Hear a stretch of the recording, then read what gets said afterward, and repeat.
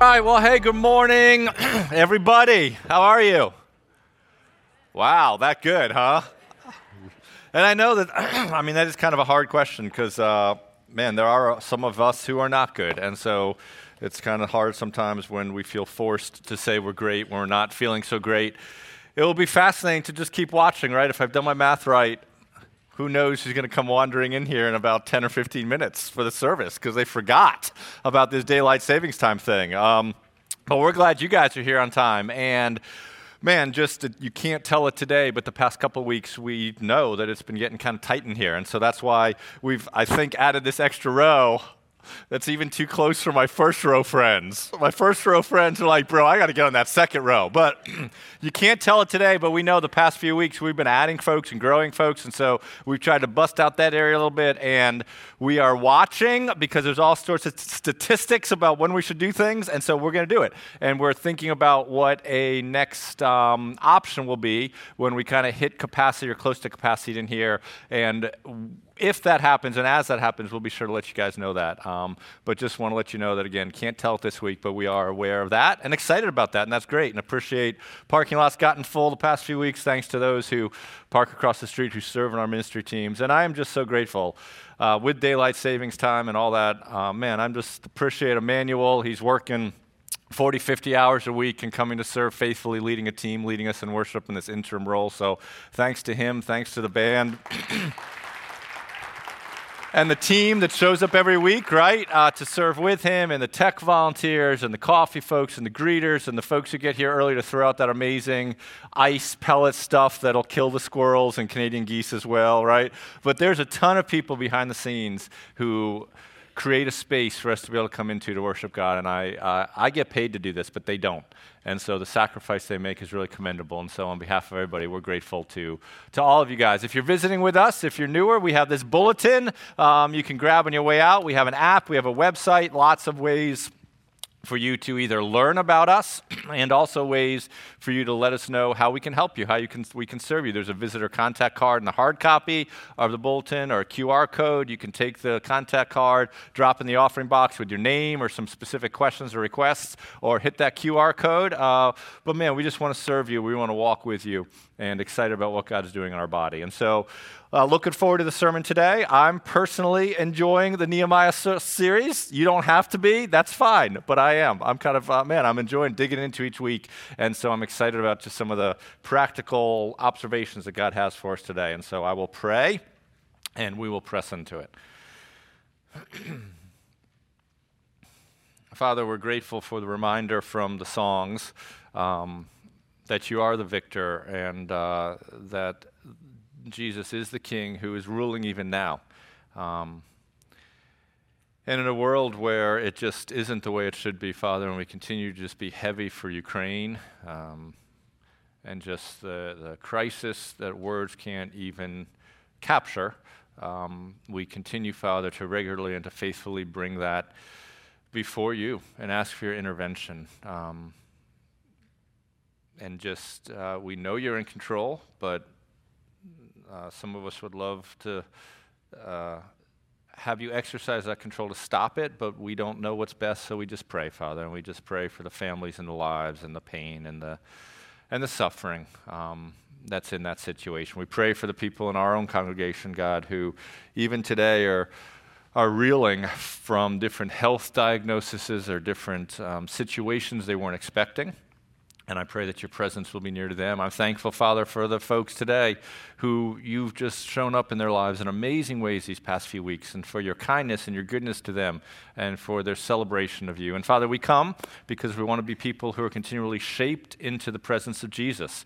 And your word helps us do that, and our time together as a body helps us do that. And so will you work as we continue in this series of Nehemiah, Father, and impress upon our hearts the things that you would have us know, so that our lives are different, and so that we reflect and glorify Jesus well. And it's in his name that we pray. Amen. Well, today is part 2 of what we kind of did last week, right? We don't often have many part 1 sermons or part 2 sermons, but I didn't want to keep you here for 42 hours last week. So this is part 2 of last week, which means last week was part 1 in we're walking through Nehemiah. If you missed last week, you can check it out online and watch the sermon. And, last week, Many of you were introduced to the amazing mannequin at Calvary Church, right? That creepy mannequin that came out of the side. He didn't come out on his own power. That would have been really weird, right? But we drug a mannequin on stage. If you missed that, we'd encourage you to watch it. What we're doing is we're working our way through the book of Nehemiah, as many of you know, but not all of you may know. What we do at Calvary is we open up a book of the Bible and we work through it, kind of paragraph through paragraph, sentence through sentence. And we've been doing that with this little book in the Old Testament called Nehemiah. And in the upcoming weeks, I think we've already seen, hopefully, some just encouraging things, practical things, challenging things. In the upcoming weeks, we're going to see some things next week about just reminding us, what does God want our perspective and our actions to be towards those who are in need, the poor, right? What is a wrong approach that we have towards those who have needs? What does God want us to do towards those who have needs? The week after that, we're going to talk about conflict and discouragement. And if you've ever had anybody give you some criticism, well, we're going to press into see what Nehemiah's principles from there and what Nehemiah did when he faced some criticism and worked through that. But this week is part 2 of what we studied last week. And last week what we said, as we were in Nehemiah 3, we kind of started with this premise, this idea that you and me and together as a church community, right, we're a team. And we're more than a team. We kind of said we're this family. We're more than a family. Scripture also talks about us being a body, right? The body of Christ. And we're a team, we're a body, we're a family working together towards something. We're not working together to win the NCAA tournament. But if you're into the NCAA tournament, you better finish up your pools. We're not going to do a pool at Calvary this year because there was about a 4-year period where every staff member who won the pool, within 12 months was no longer on staff. I don't know who did it. Somebody jinxed the NCAA pool here at Calvary. So we will not be doing one, but feel free to do one in your workplace. But man, we're a team of people. We're a family. We're a body. We're working together towards a goal. The goal is not to win the NCAA tournament or to make sure Mike Krzyzewski loses every possible game before he retires. But the goal as a church body is to do this, right? This is this vision statement. We had this family meeting a couple weeks ago where we gathered together and we talked about what does God have for us, and we've prayerfully, after months and months and months of the elders and the staff and leaders working through what we feel God has for us in this season, this is the goal that we're working towards. Together, to build a body of disciples who personally and collectively impact others with God's love and truth. At Calvary, what we're pressing into is to build a body of disciples who personally and collectively impact others with God's truth. We're doing that because, as we unpacked last week, that's what God's word, when you pull together what he wants churches to be doing, that's it. And so we're rallying around that. Those ideas matter to God, and those are the ideas that we're pursuing, that we're working towards together as a group. But like we said last week, we're not the first group of people who have rallied and linked arms and worked together towards something, right? We're in this book of Nehemiah, and we've seen through our weeks together that Nehemiah recognized this need. The need with these walls of Jerusalem that were broken down after an enemy invaded that city and that region. And if you've missed all that, again, sermons on chapter 1 and 2 are up online. And Nehemiah kind of let that need just simmer with him. And he really thought about, okay, is this what God wants me to do? And if it is what God wants me to do, then there was this season we saw where he prayed and he waited as he thought about, okay, how does God want me to do that? Once he realized how God wanted him to do it, he took a step of faith. He went public.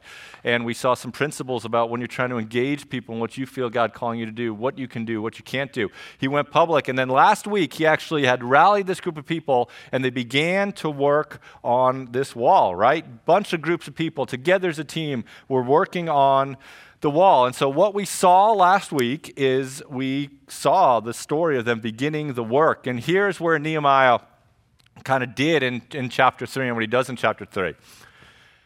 This is the picture of the wall that Nehemiah is repairing, right, kind of in that day. And here's the sheep gate. Chapter 3, Nehemiah starts up here, and he works counterclockwise around the whole wall of Jerusalem, and he explains where different different people, groups of people were, and what they were doing at each wall. And you and I together, we start the sheep gate, and then I read and you listened to all of chapter 3. Lots of names. If you're adopting a pet or having a baby, you have some good options for some names in chapter 3, right?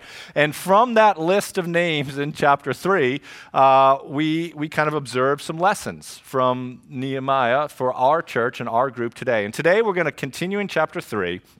So if you have your Bible, open it up to a device, flip it on to Nehemiah chapter 3. And Nehemiah chapter 3. And last week we saw 3 observations from Nehemiah's story, from his work for our church and for our work. And today we're going to pull 4 more, right? So Nehemiah chapter 3, and we're going to pull 4 lessons from Nehemiah's work for our church and for our work today. Here's what we saw last week, right? Here's the spoiler alert. Last week from Nehemiah 3, the 3 observations from his story for our story is that you have a unique role to play, and you are needed. That every single person who calls Calvary Church their church home has a unique role to play, and every single person is needed. That's when Manny the mannequin helped us demonstrate that, with body parts strewn around. Well, I came in the other day, and the body parts were there, and somebody had put police tape around. And they had taken an outline of tape and put it around the body of the mannequin that was severed in pieces and scared little children to death, right? But last week, from all that, you saw that you have a unique role to play and you are needed. We also saw this idea that as leaders, we are in this with you, and this is a work that together we're doing for God. And then finally, the last principle we pulled last week is do not let pride or a wrongly inflated view of yourself stop you from serving. And so today, what other principles can we pull? Well, let's just jump into it. And what we said last week, right? The challenge was, I think I asked you to read it a certain number of times and pull some observations from it, right? I think I asked you to read it, I don't know, 3 or 4 times. How many? 3 times. Oh, that's good. You are a good student. Read it 3 times and pull some observations from it. 3 observations, maybe? 6 observations. Okay, good, right. Read it 3 times, pull 6 observations. Read it 3 times, pull 6 observations. And I hope at least one of you did that, because I think what you'll see is, man, when you do it and you take your time with God's Word and you just observe and you pull some things in it, there are some things hidden in the text that we miss when we glance over it, especially when we skim through a chapter with all sorts of names. But one thing we said to observe is when there's a term that is repeated. Anytime you're in a passage of Scripture and you're reading it and there's a repeated term, well, that's something that you should latch onto and you should grab a hold of. And so let's kind of think about what in here are some repeated terms that point to some truths. So jumping into it, Nehemiah 3, 1 through 3, here we go. Then Eliashib, I'm not going to read it all again, don't worry. Some of you are like, man, I'm going to settle in and drink me some coffee. And there we go. Then Eliashib, the high priest, rose up with his brothers, the priests, and they built the sheep gate. They consecrated it and set its doors. They consecrated as far as the Tower of the 100, as far as the Tower of Hanel. And next to him, the men of Jericho built. And next to them, the son of Jechariah built, right? There's this word that we've heard 3 times already. And if you were 1, 2, 3, it would be a good Wordle word because it's 5 letters. There's this word that we've seen repeated at least 3 times, the word built, built, built, built, built.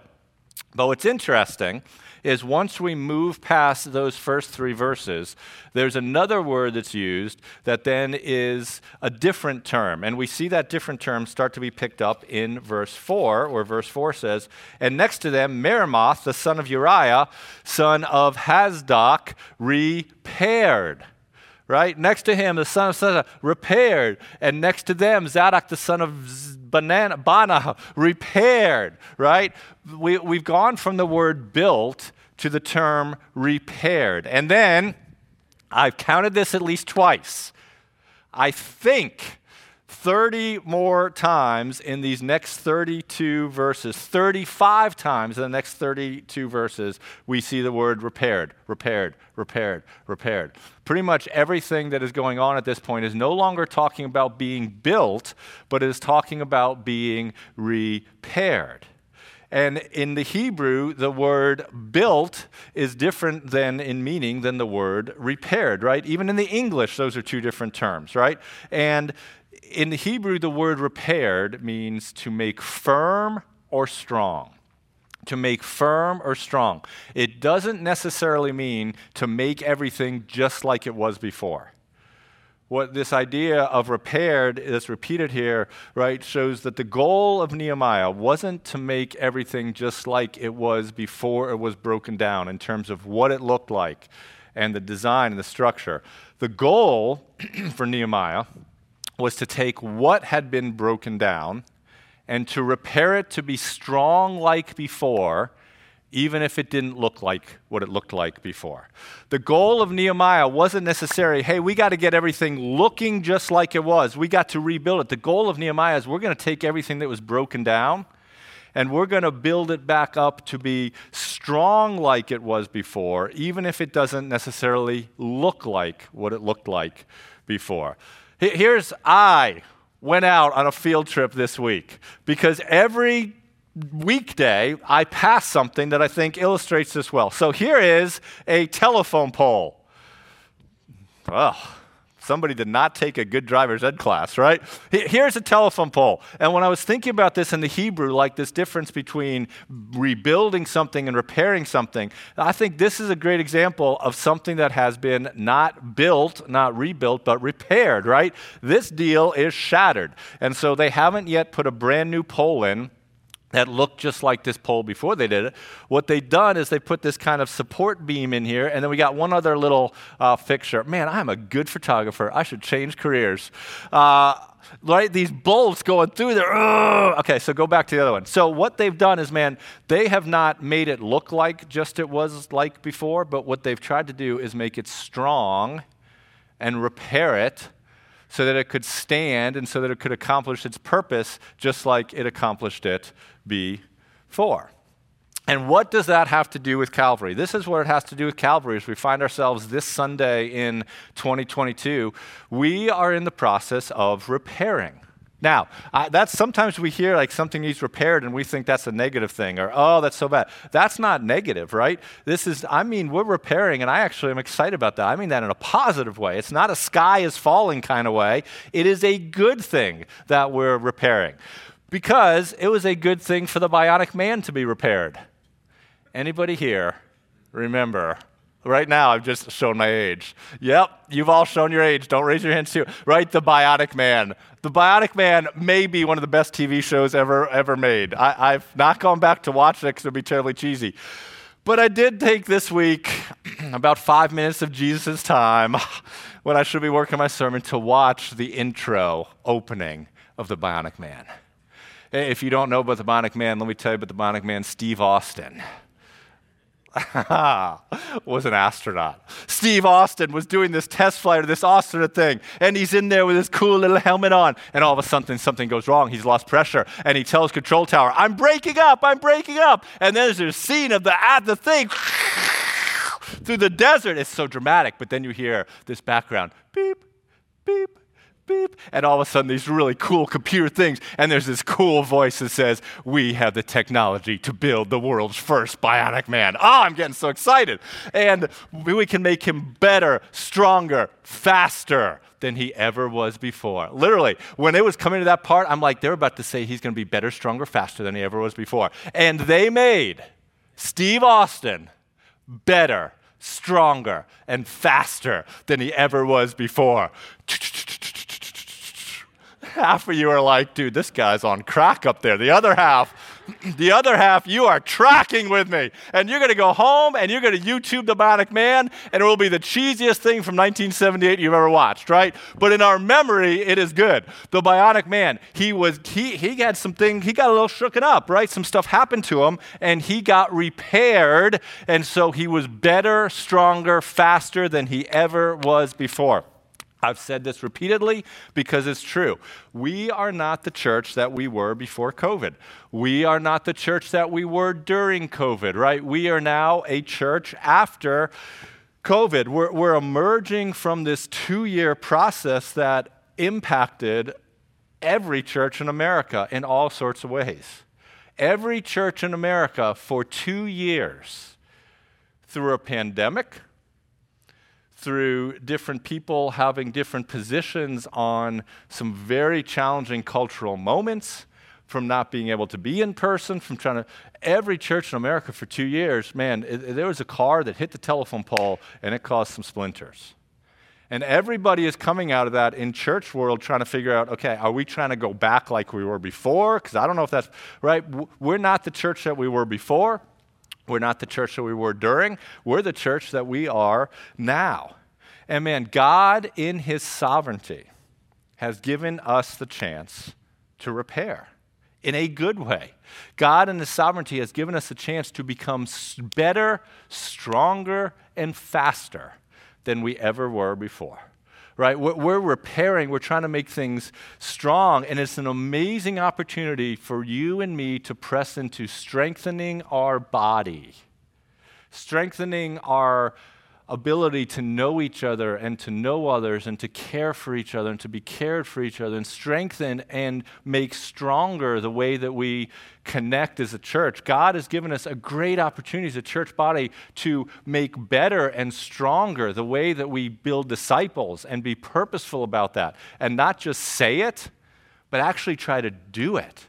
And God has given us a chance, right? He brought us into a pandemic, and he's brought us out of a pandemic, and he's giving us a chance to reset and to say, man, as a church body of disciples, how do we want to care for? How do we want to reach? How do we want to impact? How do we want to love? How do we want to serve? How do we want to let other people around us who don't know the hope of Jesus see us demonstrate his love tangibly to them and also hear the truth of the gospel? And God's given us a chance to be better, stronger, faster, and more purposeful in that than we ever were before.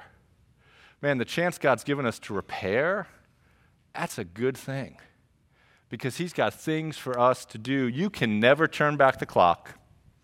You can never turn back the clock. You know, we all probably have places in our past that I loved living in Savannah, Georgia. Some of the sweetest years of my life, and not just because of the vast amounts of sweet tea that I drank. But I know if I move back tomorrow, it's not going to be the same because life goes on. Things change. You can never turn back the clock, but you can work to make the future just as meaningful. You can never go back. You're always going forward.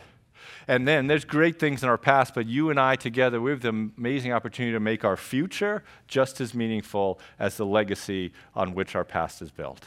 And that's a good thing. Nehemiah wasn't worried about rebuilding necessarily. Nehemiah was worried about repairing and making it stronger and strong again for the future. Here's what this has to do with Calvary. As a body, we're becoming stronger and moving forward. Repairing, becoming stronger, and moving forward, just like Steve Austin. What's another observation, right? That's kind of observation 4, if you're keeping track out of the 7. What's another observation from some repeated terms and ideas? And this is, again, kind of just a grab bag sermon today of some of these things. But Nehemiah 3:10, we start to see this other repeated idea. So here's what it says. Next to them, Jedaiah, the son of Harumph, repaired opposite his house. Verse 23, we see this a repeated term again. You can pop down to verse 23 if we got it. After them, Benjamin and Hashab repaired opposite their house. Guess what? The next verse. Guess what verse 29 is going to show us? Sons of Zerah repaired opposite his own house. After him, one more verse 30. After him, Hanashah, sixth son, repaired another son of Benjamin, repaired opposite his chamber. Do you notice the repeated term? What's the repeated term? Opposite their house, right? There's this term that goes through this book about these guys who were repairing opposite their house. The concept's expanded on a little bit in verse 26, where it says this. The temple servants living on Ophel repaired to a point opposite the water gate on the east side of the projecting tower. Some of you be like, dude, what does that have to do with this house? Here's what it has to do. These temple servants, these temple servants were the ones who would draw the water to bring into the temple to be used as part of the sacrifices and the offerings and all that stuff. And Nehemiah has them repairing right on the water gate. Here's what we see. Numerous times throughout this, if you go back through this, right? Man, Nehemiah is putting people along this wall in a place to rebuild, in a place to work that is opposite of their house. And for some of these different people who have jobs, he's putting them in a location to repair the part of the wall that is opposite where they worked. Right? Nehemiah is very purposefully says, okay, fine, you guys live on White Plains Road. I'm going to put you part of the wall that's opposite on White Plains Road for you to work at. There's two reasons they did this. One is like, if you knew that bad guys were going to come in to try to get you, right?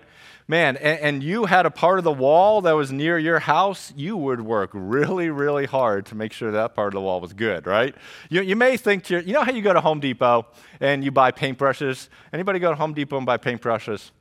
The best paintbrush to buy is a Purdy, P-U-R-D-Y. Okay, it's a little pricey. I don't buy them anymore because I don't really want to wash them and keep track of them. So then you can go to Home Depot, and then you have options of paintbrushes. There's like the best, better, and right?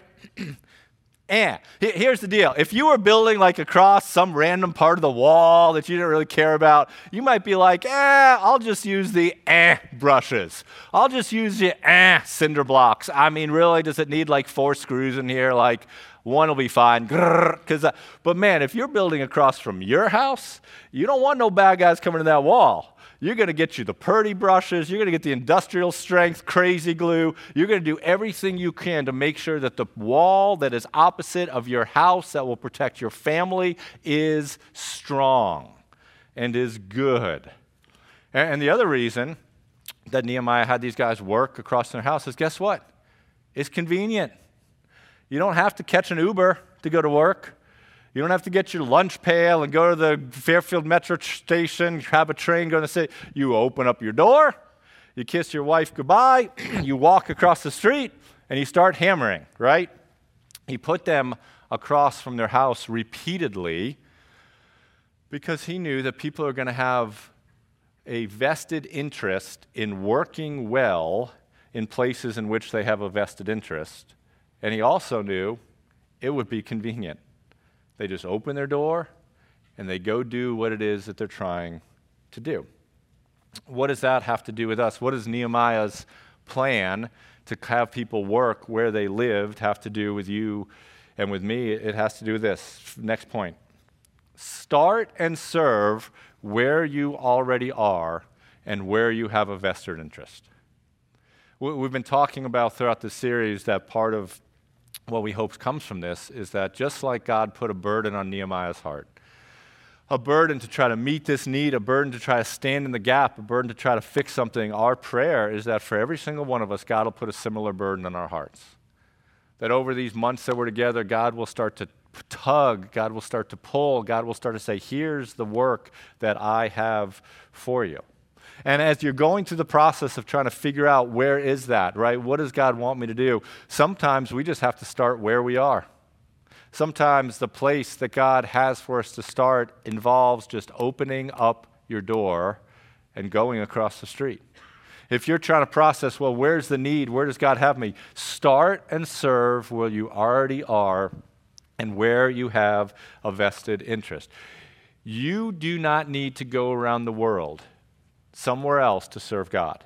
If he calls you to, and there's needs around the world, I'm not saying they're not, but some of us are like, okay, God wants me to serve him, so the only way I can do that is to go around the world 40,000 miles away. That sounds daunting, so I don't know if I can do it. Look, you don't have to go around the world to serve God. You can go across your street to serve God. You can open up the door of your apartment, of your condo, of your trailer, of your house, of your RV, of your whatever. And you can start where you are and you can cross the street.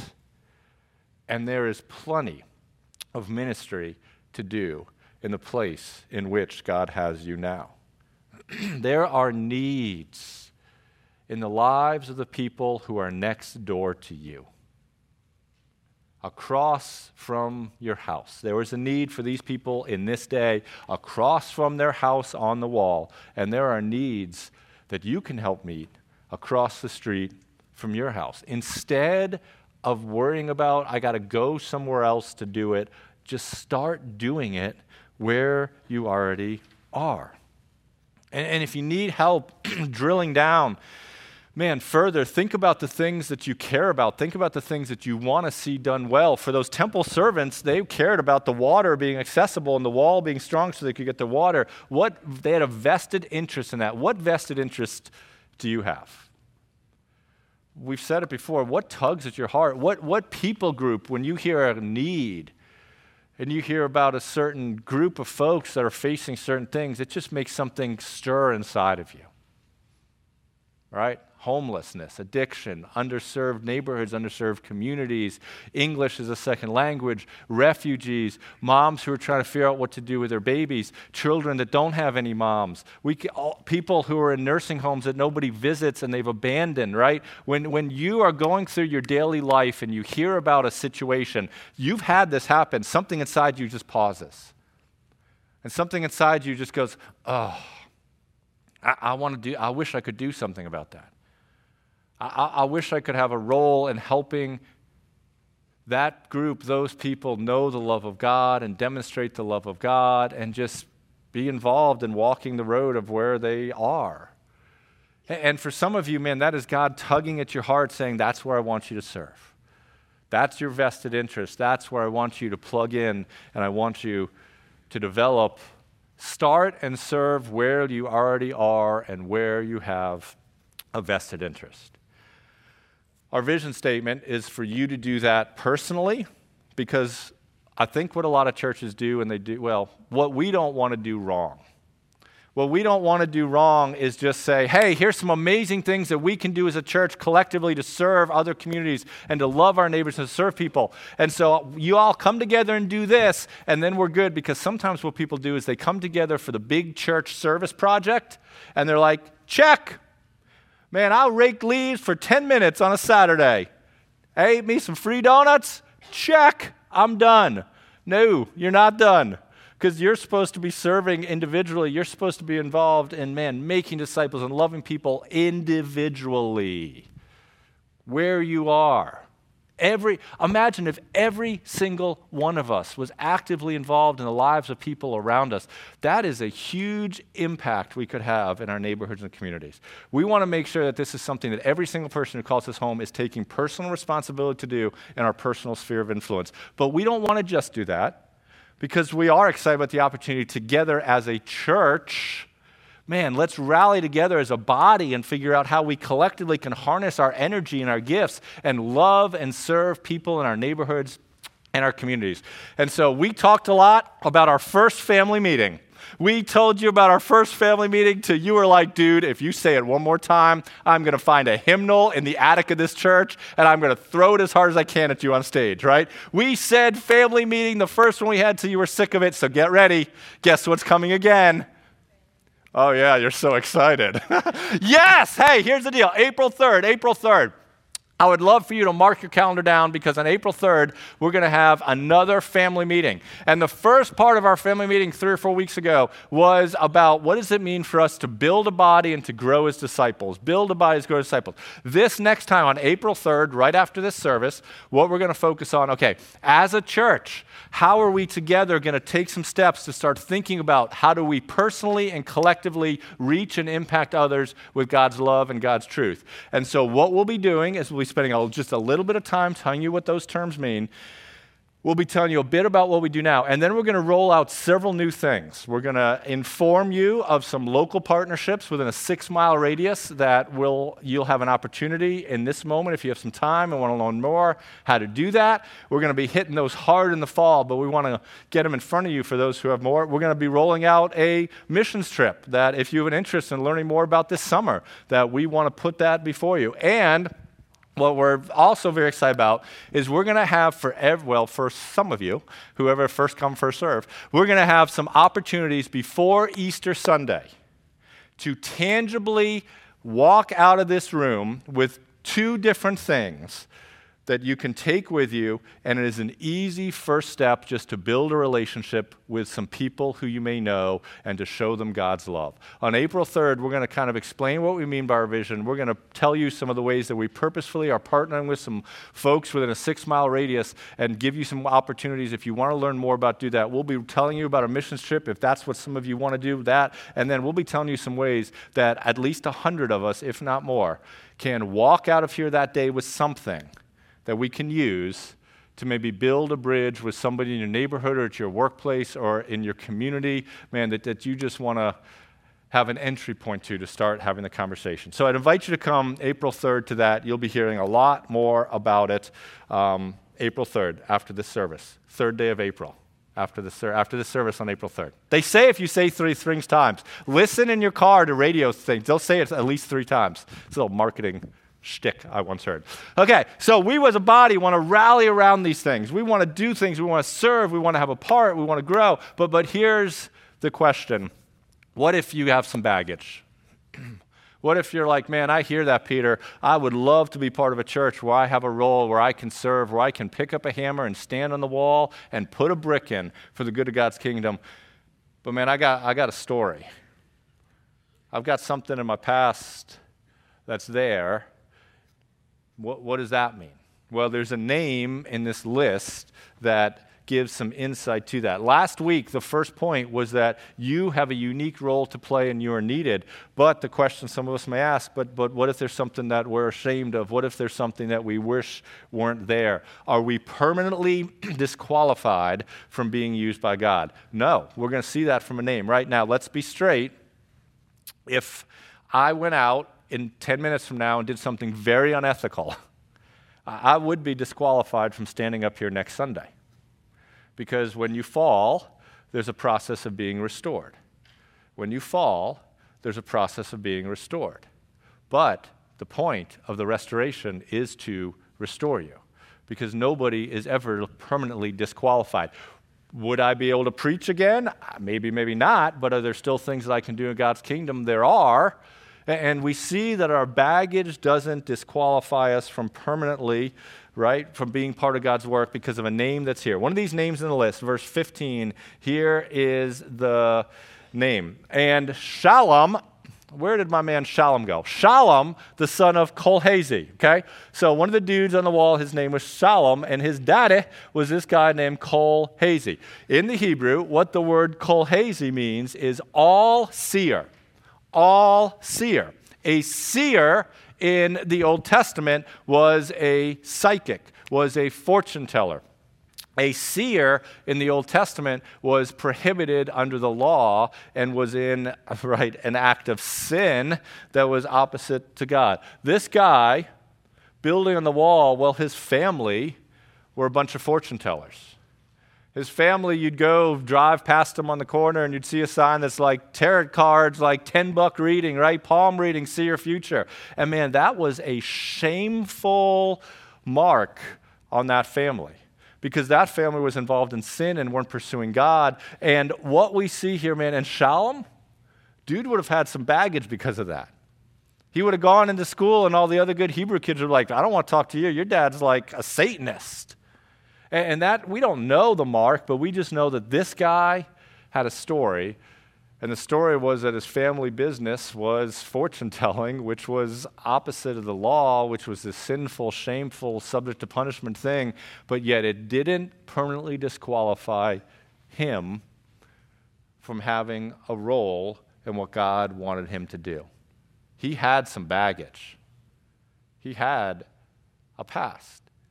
He had a family thing happen that he probably wished wasn't part of his story, but none of that disqualified him from still having a role in what God wanted him to do. Here's what this has to do with us. Number 6. Your past baggage does not preclude your future impact in our body. Your past baggage does not preclude your future impact in our body. Again, if I have a moral failure in 5 minutes, I'm not going to be up here on stage next Sunday. There's going to be consequences. I may never be up here again on stage, but that doesn't mean in the months and the years to come, I still can't have a role in being part of a body. And I think many times some of us just think, nope, I can't do it. Let me tell you something. If our past baggage and our mistakes permanently disqualified us from having a role and an impact in the body, this would be a very short book. Because a significant number of the people who wrote the books in here had baggage and had sin. Paul, man, gave the thumbs up to killing people. David, who wrote most of the Psalms, slept with some lady that wasn't his wife, and then to cover it up, killed her husband. Hold on. Slept with a lady that wasn't his wife, made her pregnant, and then to cover up, killed her husband. Did David face huge consequences for that choice? He did. He did. But was David also able going forward to have use by God in his kingdom? He was. You read the Old Testament, it is a bunch of fallen, sinful people who do some really, really bad things, who in his grace, God says, you know what?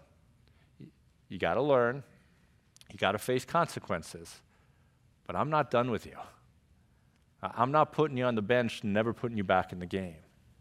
Because I'm a God of grace and forgiveness and restoration, and you still have a vital role to play. I don't know what your past is, but you do. And what I want you to know is, are there consequences that you can't escape from past choices? There are. But that doesn't negate the fact that there's also grace and mercy and forgiveness and hope and love. That's what the story of Jesus is. Your past baggage, our past baggage, does not preclude your future impact in our body. And then there's one more observation from a final repeated term. And so, ready? Here it goes. In verse 2, we start to see it, and then we see it a bunch more times. Nehemiah chapter 3, verse 2 says something. It says this, Nehemiah chapter 3, verse 2, says probably exactly what's up there. And next to him, the men of Jericho built. And next to them, Zakar, the son of Imri, built. Next passage, pop it up here. And the sons of Hemath built the fish gate. They laid the bamboo. And next to them, Meremoth the son. And next to them, Meshullam the son. Right? And we keep going, and we keep going, and we keep going. And next to them, and next to them. And if you continue to read this thing, the thing that will pop out to you, almost every single sentence is this line, after him, next to him, after him, next to him. After him or next to him is repeated 30 times.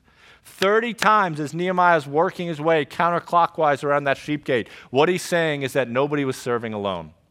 Somebody was serving here, but there was somebody who was next to him there, and there was somebody who was next to him there. 32 times repeated, Nehemiah made sure that everyone always had someone. Everyone always had someone. And it is this principle that is woven through Scripture that ministry is never meant to be done by yourself. Ministry thrives the best, both the ministry and you, when it's done in community with other people. And life is never meant to be done by yourself. Life thrives best for you when it's done with someone else.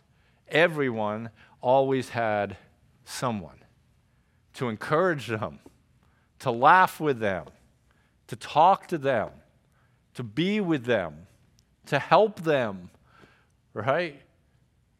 When one guy's getting tired, the other guy's like, bro, I know, man, just keep going. I'm tired too, but we're going to hammer out this next section of the wall and we're going to get it done. When one person got discouraged and say, this is hopeless. It's not going to get any better. This wall is going to fall apart. Somebody else is like, bro, God's with us. We're doing a good work. We can't come down. God's in this. Come on, let's go. There's encouragement. Encouragement. Do you know what the word encourage means? It means to give courage, right? That's why the word courage is in encouragement. Encourage means to fill with courage, to keep going. Because many times in life, things happen that cause us to become afraid and want to stop. Many times in life, career changes happen, financial stress happens, something happens with your parents, something happens with a kid, something happens with you, something happens with a family member, something happens in a ministry where somebody critiques you, something happens where you're discouraged or you're disappointed or you don't get the props you want, and you're like, I just want to give up. I just want to stop. I just want to hide in my bed forever and never coming out. And in those moments, we all need courage to take another step and to walk on. And it is very, very difficult to encourage yourself. Have you ever tried to encourage yourself when you're discouraged? Have fun. You know what you need? You need somebody else to come along and say, man, you were just on my heart. Are you doing okay? And you need to have the courage in that moment to say, I'm not doing okay. And you will be amazed what happens in that moment when that person speaks truth into your life and speaks kindness and speaks encouragement. I love the story in the Old Testament. There was this leader named Moses, man, and Moses was faithful and did a few stupid things. Moses killed a dude. What's up with all these people killing people? I've not killed a single person. Just wanted you to know that. Moses got worn out one day leading, and he'd come through this season where just discouragement and process, and it's this amazing story where God did something supernatural whenever Moses' arms were raised. And Moses reached this point where he just couldn't do it anymore. He couldn't do it. Have you ever reached a point where you felt, I can't do it anymore? You know what happened? Two dudes came around him and like, bro, we know you're tired. We're going to do it with you, and we're going to do it for you. And we're going to just lift up your arms. It's this amazing story of this tired, weary leader who said, I can't do it anymore. And two people came alongside him and said, bro, we got you. We're going to stand beside you. And we're going to do it with you. And we're going to do it for you. There was somebody next to him. You need somebody next to you. You do. I don't care how long you've been a Christian or how many Bible studies on Revelation. I don't care if you know Greek or Hebrew. I don't care if you're running, Apple. I don't care how successful you are corporately. I don't care. You need somebody next to you. And some of you are in a more discouraged place because you're alone. And life was never meant to be lived alone. Do churches like us do a good job helping you find people? Not really all the time. Because it's hard to say, fill out this form and we'll give you a lifelong friend to walk alongside you, because there's chemistry involved in that. There's trust that's involved in that. You can't just create that through a program. You can't. But what we can do are create different environments to put you in with different people, and we can say, you know what, come to men's night. We can say, you know what, get in a community group. We can say, come to our discipleship classes. We can say, hey, why don't you serve on a ministry team? We can say, why don't you come to some women's Bible studies? And are you going to make a lifelong friend in there? Maybe, maybe not. But the more that you get into environments with more people who are part of the body of Christ, the more likely you are to find within those environments somebody with whom you connect, who will do life for you and with you, and you won't be alone. None of us, right, what this has to do with us is ministering alone. You're not alone. You're not alone. I'm so grateful, right? Even this week, some folks were going through some challenges and they reached out. And they're like, hey, we need just some help. Well, man, what courage of them to do that. And what an honor it is to say, man, let's figure out a way to get you the help that you need. Hey, we as a body, we're in the process of repairing. That's not bad. I'm not saying that what was before was irretrievably broken. Don't hear that. Man, this church has an amazing legacy for over 100 years. And that legacy should be, man, we should be grateful for that, and that should be respected and honored, because what has remained constant is a group of people trying to love God in their community who are focused on these words, and we are building on that legacy. And in COVID, every church in America got dinged up. We're coming out of it, and we're repairing. And God is bringing us to a season of perhaps becoming better, stronger, faster than we ever were before. We've seen some principles the past couple of weeks from God's words about what relate to us. Know you're not alone. If our team can help connect you with anybody in any way, let us know. Come back next week. I'm going to ask the worship team to come up here. If you want to know a little bit about, man, what does God say about caring for the poor, I invite you to come back. If you've ever faced criticism in your life, I'd encourage you to come back in 2 weeks as we navigate through that. I'm just grateful for all of you who are serving, all of you who are connecting, and for what God is doing in our church in this moment and in this season. So let me pray. Father, I pray for those people who feel alone today, that in your sovereignty you will bring others into their lives, just your absolute grace, that you'll bring people into their lives, to check on them, to ask about them, to reach out to them, so that person who feels so lonely and overlooked will have somebody with whom they can walk. Thank you that you put us in a group of people, Father, and we're trying to rally around Jesus and around you, and we're not doing it alone. Thank you that there's grace and there's forgiveness for our past. Thank you, God, that we have the privilege to serve you and to try to figure out, man, what does it mean to be a church in 2022? And we want to be a church that isn't inwardly focused, but outwardly, and we need your help. And we're just grateful that you're leading us and that you have great things for us and that we can follow you. So give us wisdom, Father. Thank you for what you're doing. Amen.